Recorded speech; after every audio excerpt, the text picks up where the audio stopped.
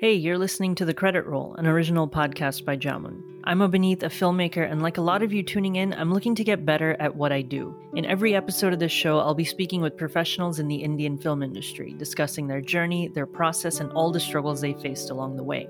Today, we're talking to line producer / co-producer Paul Ritchie. He's had an incredible career, having worked on phenomenal films like Slumdog Millionaire, Bend It Like Beckham, The Descent, Mr. Holmes, Viceroy's House. I mean, the list is long and diverse, with one great title after the other. And most recently, he worked on the upcoming The White Tiger adaptation, which was filmed in India. Paul, it's really, really great to have you here. Welcome to the show. Thank you. Good to be here. And good to have you here. So, I want to start off with the basics. What does a line producer do? Well, I suppose, first of all, we ought to clarify there are a few categories of producer. There are many things that go in front of that producer title, whether it's executive producer, supervising producer, co-producer, associate producer, line producer. So there are many titles. I mean, I've started my life off as effectively a line producer, which is a sort of production manager that has grown to more of a level and become a line producer where you are more in control of pretty much the entire front to end process, whether it be, post-production at the end, or whether it be budgeting and trying to make a script into a viable, financeable number. So that's a sort of the line producer element, which is predominantly what I do. And then as I went through my career, we became sort of what's called a co-producer, which was a sort of slightly more a partner to the producer. For example, on Slumdog with Christian Colson, we worked very closely. He was the producer and I was the co-producer. So we worked pretty closely. So that's the producer bit that I do. And then obviously you have, for example, on Slumdog, Christian Colson, who's the producer, who, he took the script through financing and the deals, the sales, and Pathé and Warner Brothers and eventually Fox, et cetera, et cetera. In addition to all the logistical and financial work, is there a creative angle to the job as well? I mean, I would hope so. I mean, I suppose it's predominantly logistics and it's inevitably money, but there comes a point where we have to help the director creatively. Can we afford, where is it absolutely vital and pivotal that we put the resources, and everywhere else we try and cut our corners and cut our cloth accordingly. So I would hope that there's an element of creative in it, but ostensibly, that's not the main drive of the task. But yes, we take a script from a producer inevitably, and we are there to help the producer and the director, if they're on board by then, to say, look, I think we could shoot this in India or in Italy or in Rome or France or wherever. So there sort of is a bit of creativity, but it's slightly deeper than perhaps normal. And at what stage of production are you brought onto a film? Now, with independent film, you have it starts with the genesis of a script or a book or an idea.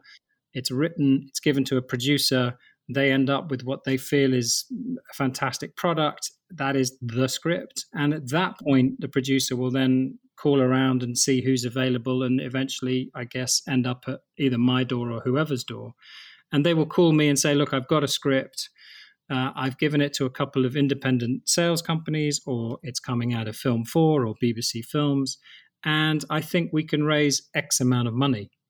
And it's then my job to take that script and take that number and see if there's a way of getting the two to converge, come together, and then off we go. Once we have that number, we're able to demonstrate to the financiers and to the bond companies and to whoever that we can make that film for that price. And then once everybody's agreed, it's our job to physically prove that we can do it. And that's what we go and do. We try and make that film for that price.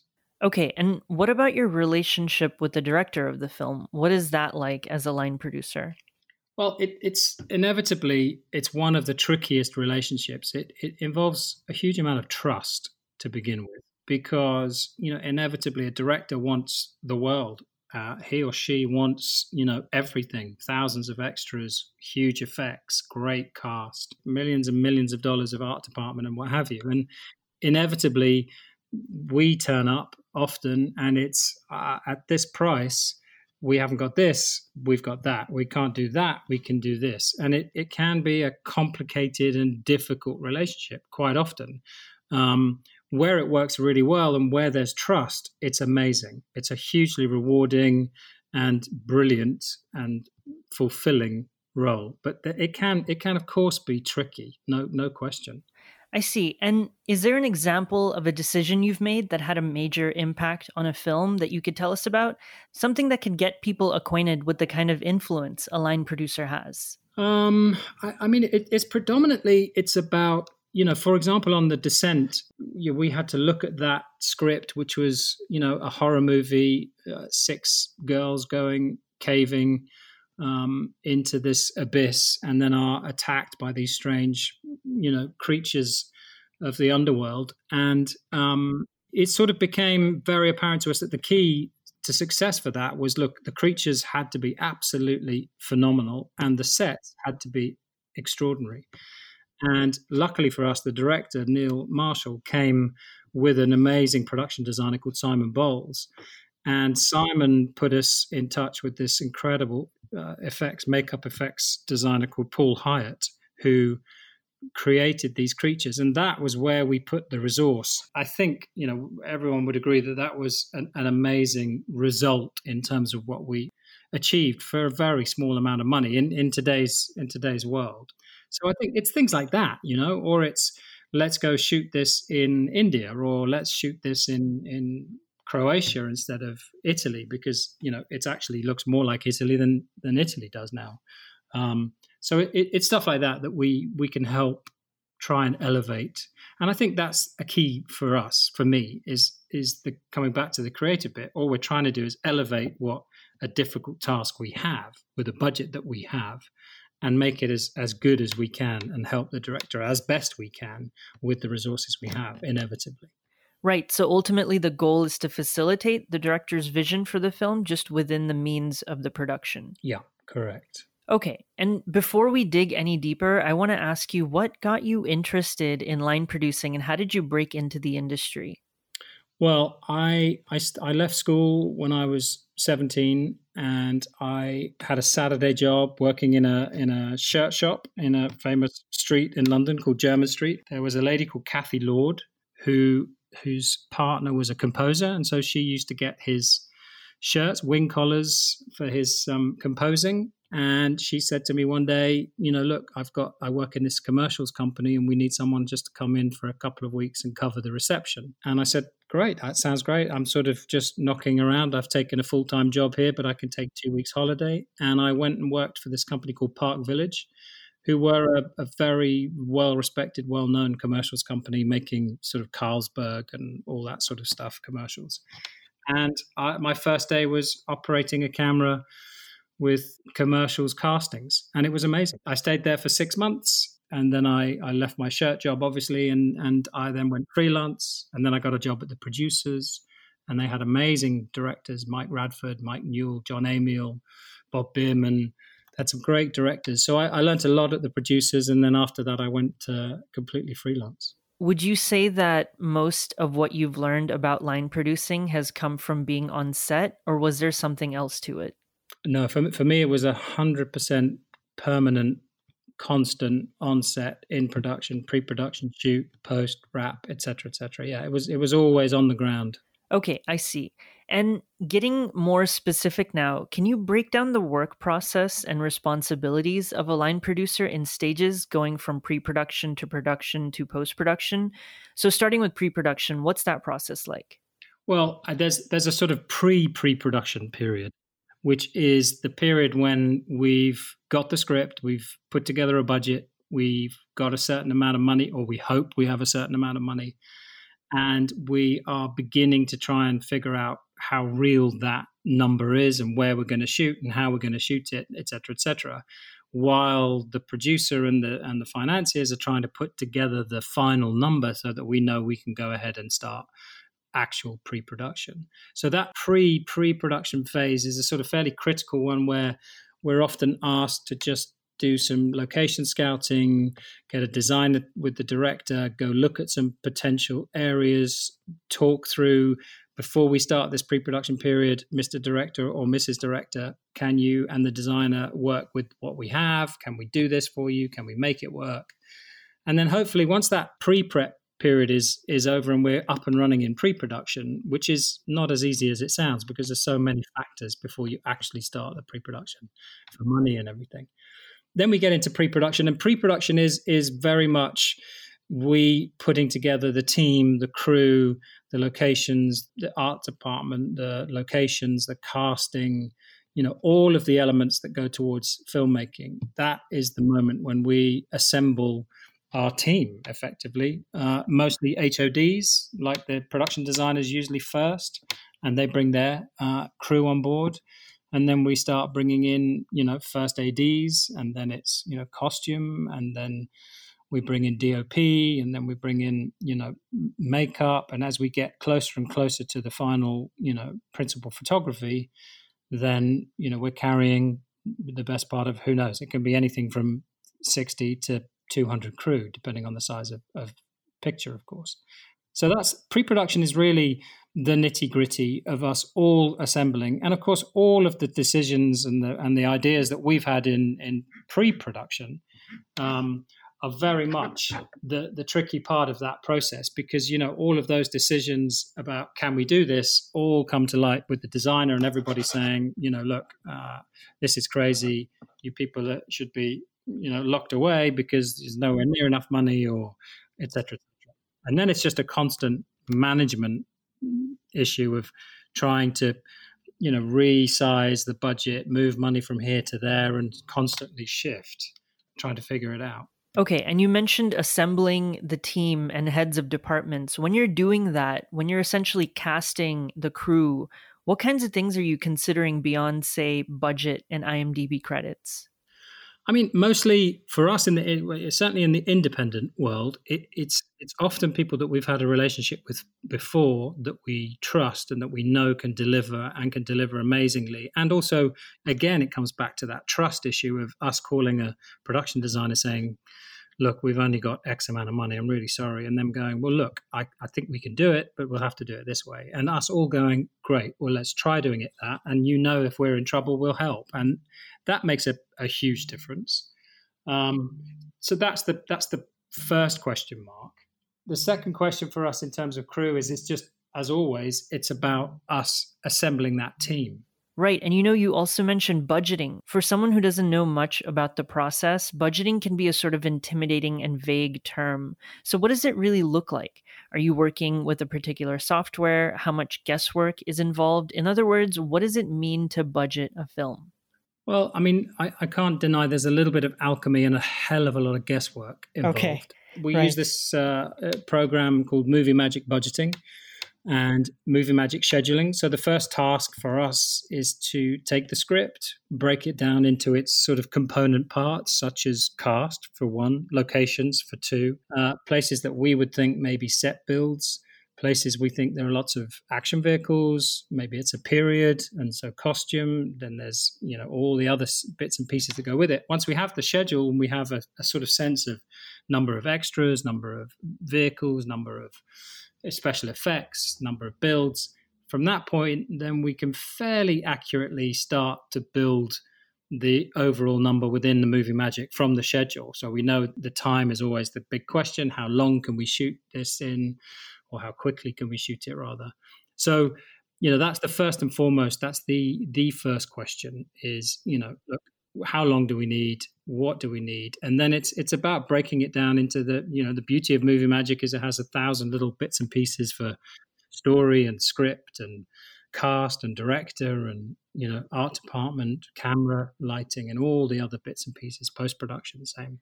Okay, and getting a bit more specific now, the terms above the line and below the line, which from my understanding essentially separate the entire workforce behind a film into two categories, play an important role in budgeting as well. Could you talk about these two terms and how they fit into budget allocation? Sure. Well, I mean, inevitably above the line is just purely a separation so that we can see the often historical costs of the writing, the book options, the producer fees, the director fees. We can also see the cast allowances, We get the cast travel and living up there, so we can quickly see, and also for all the financiers and studios, etc., they can see, how much the director's account is. Above the line is, it's looking a bit heavy, or et cetera, et cetera. So they can see a director's fee fairly quickly. The below the line is often more the domain of us, as in line producers, and sort of physical production. So that's why you sort of have the differentiation between the two, because the bigger ticket items are often, the script, the writer, the producer, director, and cast. Those are the key areas that people want to just see fairly quickly as to, okay, what does this mean? How much can we afford, Renée Zellweger, or, whoever, Jude Law, whatever it is. So that's the above the line. And then below the line is really genuinely the kind of the nitty gritty, the crew, the HODs, all the paraphernalia and the costs associated with that. I see. And moving now into production, what's an average day like during production for a line producer? What kinds of decisions are you making? What kind of work are you doing? I mean, once we've got through pre-production, once we start filming, the day-to-day work is really just effectively crisis management, really and truthfully, because the shooting day itself is what everything hinges on, whether the director can complete the day. And if the director doesn't complete the day, it creates all sorts of ripple effect issues in terms of us having to plan, well, that actor's not available because they're on another job, and so we have to move something from tomorrow into next week, and then next week. It's a sort of domino effect. So we're sort of kind of always there waiting to sort of deal with the crisis of it all. And plus, there's always inevitably planning for the future parts of the shoot, which maybe we haven't got to in the pre-production period because either the sets weren't ready or we hadn't planned those things because we hadn't got the finalized versions of the scripts, etc. So there's always planning to do. Hey, how are we going to lock off that road? Or there are issues that come up. London's refused our permissions to blow up Westminster Bridge, so now we've got to find another bridge to blow up, and we end up having endless sort of meetings either at lunchtime or at the end of the day, trying to work with the teams that we have to say, well, how do we get around this? What do we do? Was that bridge story an actual thing? No, not entirely. Although I do know Westminster Bridge. There was a bus explosion on Westminster Bridge that was a little bit bigger and I think a little bit louder than perhaps Westminster Council understood it to be, and a few knuckles were rapped, I think. Okay. And I was reading that a big part of the job during production is to manage egos and expectations on set. Could you talk a bit about that? Well, I mean, inevitably, you often are putting the best part of maybe on an independent film, small-ish film, 50, 60 people together. Potentially, I don't know, 50, 60, 70% of them have never set eyes on each other, never worked with each other. And inevitably, we are in a creative world and we are under quite a lot of fiscal and time responsibility. It's fast and it's quick and there's pressure. And that can always lead to, disagreements or, stuff not ready and people blaming each other. And, well, why is it not ready? Well, he said, she said, et cetera, et cetera. And there's a kind of, inevitably in the creative world, there's always tensions, because that's the life we lead. And people don't always agree creatively. Some people want to do something one way and some people want to do something another way, and that can often create little flare-ups. How often have you, if ever, been on a film where the level of conflict was very little? I would say fairly rarely, I'll be honest. There's always tension, and often it's tension between people who've known each other for many, many, many years. People are exhausted, people are tired. The shooting days are long, 12-hour days, then often meetings afterwards. The poor directors are dragged, from pillar to post and have enormous amounts of responsibility. And inevitably, you can just snap. That can just happen. And so I think you will always get a kind of a release valve moment for a director to shout at possibly one of their greatest friends. That's just not unusual. And then they make up and they'll have a beer that evening or whatever, or an orange juice, and all is well. So considering the level of interpersonal conflict in film production, other than having a drink at the end of the day, which I'm sure is a very curative process, from your experience, what do you think takes the strain out of the whole thing?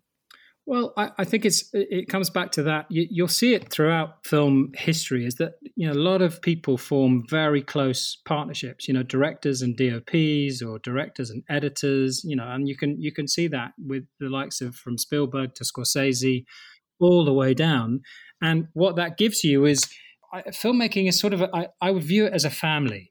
Not all the family get on well. You've got cousins and uncles and aunties who are not very popular, and they come to the party and they all row, but you can go home with your brother and your sister, and you can have a beer and you can let the steam out and you can relax. So I think it's sort of that way, and that we all, whether it's Christian Colson and I in India, we could have a beer at the end of a long day on Slumdog in the heat, and we could just let off steam and sit and have a giggle about other stuff, and that was fantastic. And we've been solid, good friends ever since. And that does really help. And we'd made 2 films before that point anyway.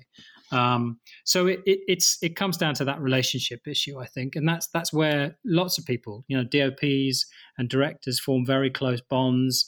And it's a shorthand, that you don't have to go through the dance of getting to know each other. It's just each film, whether it's Alan Parker, Sir Alan, and Michael Saracen, they could just walk onto a film set and they know exactly what each other wants and knows exactly what each other needs, when to go up to them, when not to go up to them. And that can take a huge amount of strain out of the process. It can add some strain, but it can also take a lot out.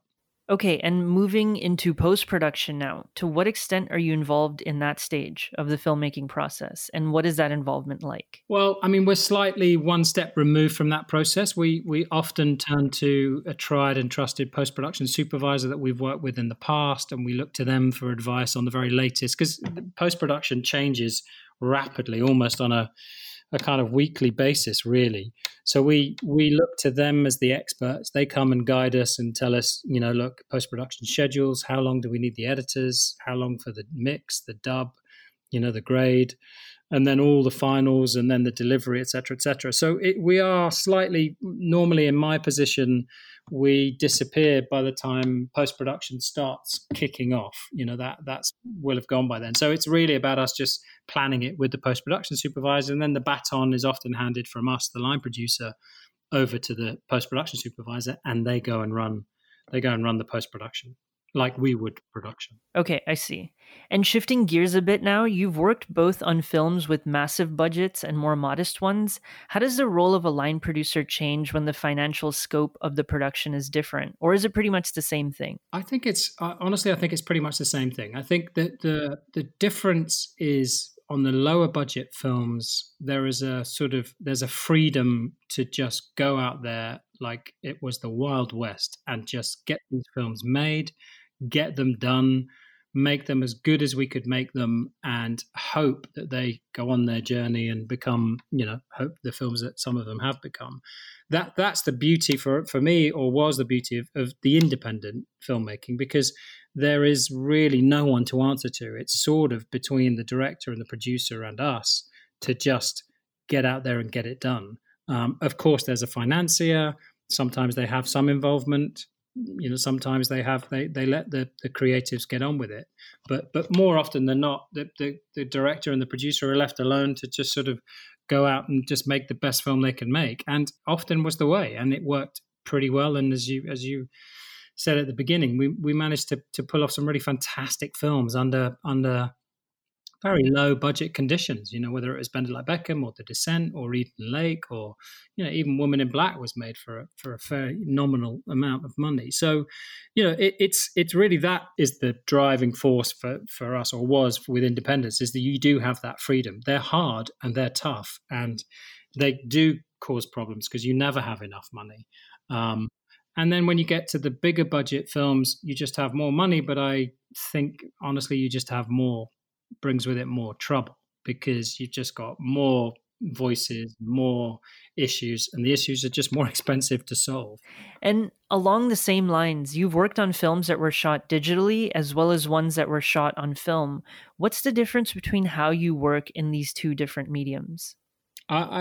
Well, I mean, I'm not so much on the floor all the time, but there was a skill set to film, and what I think film gave us was there was always a limit, no matter who you were. If it was a big budget, of course, the limit was endless. But if it's an independent, which is what we were used to, there was always just be careful with the film, because if it goes too much, we get into big financial problems because the repercussions were endless. And I think what that did was it made directors and DOPs really work hard with the actors to get the first couple of takes absolutely bang on and not start rolling film until you were absolutely ready. I think it potentially may have been a little bit slower because, of course, now there's a lot more energy. You know, a lot of directors like to shoot the rehearsal. It's just digital. It doesn't mean anything. It's cheap. We can just keep running and running and running.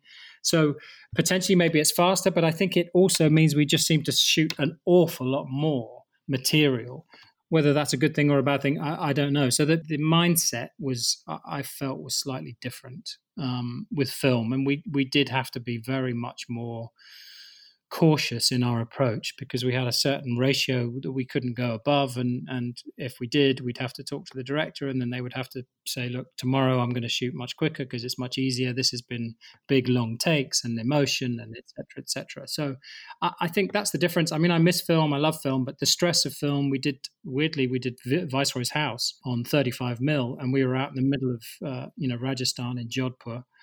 And that became quite scary when film started running out because we were racing through a certain stock that the DOP wanted to use and we didn't have enough of it. And then we had to scramble to get it from the UK and maybe find some in Mumbai. And I don't miss that part of filmmaking, I have to say. And you mentioned working in India, and I do want to transition into that. India is not the easiest place to make films in. And you've worked here a few times with films like Slumdog Millionaire, Viceroy's House, and most recently, The White Tiger. Could you talk a bit about how an experience like working on Slumdog differs from a UK or US shoot? No, I mean, when Christian Colson and I were Christian was at Celador, I was working there we were doing this little film called Eden Lake. And Christian had received a script from Film 4 from Simon Beaufoy that Film 4 were looking for the rights to Who Wants to Be a Millionaire. And Christian came into the office and he said, look, I've got this script. I think it's amazing. I want you to have a read of it. And we're going to send it to a director this weekend. And I read it and it was a fantastic read, a beautiful script, probably still to this day, one of the best scripts I've ever read. And I looked at him and said, Christ, I've never even been to India. And he said, well, I've only traveled there 20 odd years ago, got pretty sick and came home. Uh-huh. So we ended up with, I was very fortunate in the fact that because I'd done Bend It Like Beckham, right, I was able to call Deepak Nair and say, Deepak, look, we're looking at this script, shooting in India. What do you think? Do you know anyone? Who can I call? And Deepak had this chap called Tabrez Noorani, and an amazing human being called Pravesh Sahni. And he said, Paul, if you go with these guys, Tabrez and Pravesh, you will never look back. And to his word, we went to India on a recce with Danny and Christian and I and Simon, and we spent a couple of weeks in Mumbai and we met all the teams. And in the end, we chose Pravesh and India Take One and Tabrez, and because we loved the idea that Tabrez was Mumbai born but lived in Los Angeles. So he helped us, and he spoke Hindi, obviously, and knew Mumbai very well. He helped us bridge the gap between us in the West and the Pravesh and the team on the ground in the East, as it were. And they were fantastic. I have to say it was a dream. It was a very, very tough shoot. It was difficult, hot, and of course, everyone, not just me that goes to India, finds it difficult, whether it's my DOP or it's our production designer or it's costume or whoever, everyone has their issues, and India's not an easy place. But there are some that take to it like ducks to water, and there are some that struggle within the confines of the way India works. But it was I think we'd all come away from it having had a great experience, difficult though it was. And I loved it, and I've been going back ever since, and it's been terrific. Okay, that's really good to hear. And what about your experience with Viceroy's House, which, at least in terms of content, is very different? What was working on that like? Well, it was. I think it was very different, but also mainly because it was very different as a film, and it because it was a very period piece set in 1947. It was a much calmer feel because of that nature of it. Whereas Slumdog was incredibly frenetic and slums and all the dirt and grime that Danny wanted. Obviously, Viceroy's house was very much more upstairs downstairs affair, where you have Mountbattens and the beautiful pomp of the British Raj, and then the servants' quarters, etc., etc. So, and we were also shooting away in a beautiful place in Jodhpur and Umaid Bhavan Palace and in and around Jodhpur. So it was a much more calm and controlled environment. And obviously, Jodhpur is a very nice and quiet place, and all the crew came up, so it felt much more contained. Whereas Slumdog was just the chaos of Mumbai and the traffic and the tuk tuks and the I had 5 months that we spent in Mumbai. I would say probably 3 months of that I was stuck in a car in traffic. That's how much we saw of it. But it's very, very different. And of course, the period side of things in India is fabulous. It's so beautifully kept that you can almost shoot anywhere. Okay, I see. And now, having also done The White Tiger here, I want to ask you, what do you think works well in India, and what do you think could use improvement in terms of film production? I think, honestly, the answer to that is what we bring to India from the West is the problem, because we often want India to conform to the way we do things in the West. And I don't think that's necessarily right, or I don't agree with that. And that's often where the problem is. And I keep saying to all the crew that I bring, please remember that these are some of the most talented and experienced people you'll ever meet on the planet. But they will have a slightly different way of doing things that you would do maybe in the West. And so you have to arrive with a little bit of flexibility, because, India is one of the busiest filmmaking nations on the planet. They make, I don't know, when we were doing Slumdog, it was something like 700 films a year, whereas in the UK we made maybe 90 at our peak. So there's no comparison in terms of the skill set. Whether we agree that that's the way to make films or not is sort of irrelevant. And so I think the skill set in India is amazing. And it's often what we bring to it that is the problem, because we want, well, hang on, we don't do it like this in the West. We have to do it like this. And that creates the issues where the Indian crew maybe aren't quite as built that way. They're used to doing this way day in, day out. And if we try and change it, the whole apple cart can start to wobble. So I don't know that I would change that much. I just think it's always the problem of who we bring and their expectations of what they want India to behave like and perform like. Right. So it's a matter of adapting to India's work culture, which I'm assuming includes a lot of play it by ear work. I would, yeah. I mean, one of my other recommendations to all crew that I bring is, look, view India like the Ganges. If you swim with the Ganges, you'll probably have a pleasant time and you'll have a slightly more relaxed journey. You might be able to try and change the course of the Ganges along the way. But if you try and swim against the Ganges and you try and force the Ganges to stop, turn left, turn right, go back the same way, you inevitably will go nowhere. And you'll end up tired and exhausted and still floating down the Ganges in the same direction. So that's my kind of analogy for working in India, is that you do have to swim with the Ganges a bit. Okay, I think that's a really great way of putting it. So moving into advice now, what's your advice to aspiring line producers or producers looking to break into the industry? It's a really tricky question, this one. I'm very fortunate, and there are a lot of people in my business that are very fortunate that you start from the very bottom. I was a runner, I would say, for a good 5 years. I was just a pure running and getting tea, lacing up the steam deck with the rushes from the day before, running about, driving about, collecting stuff.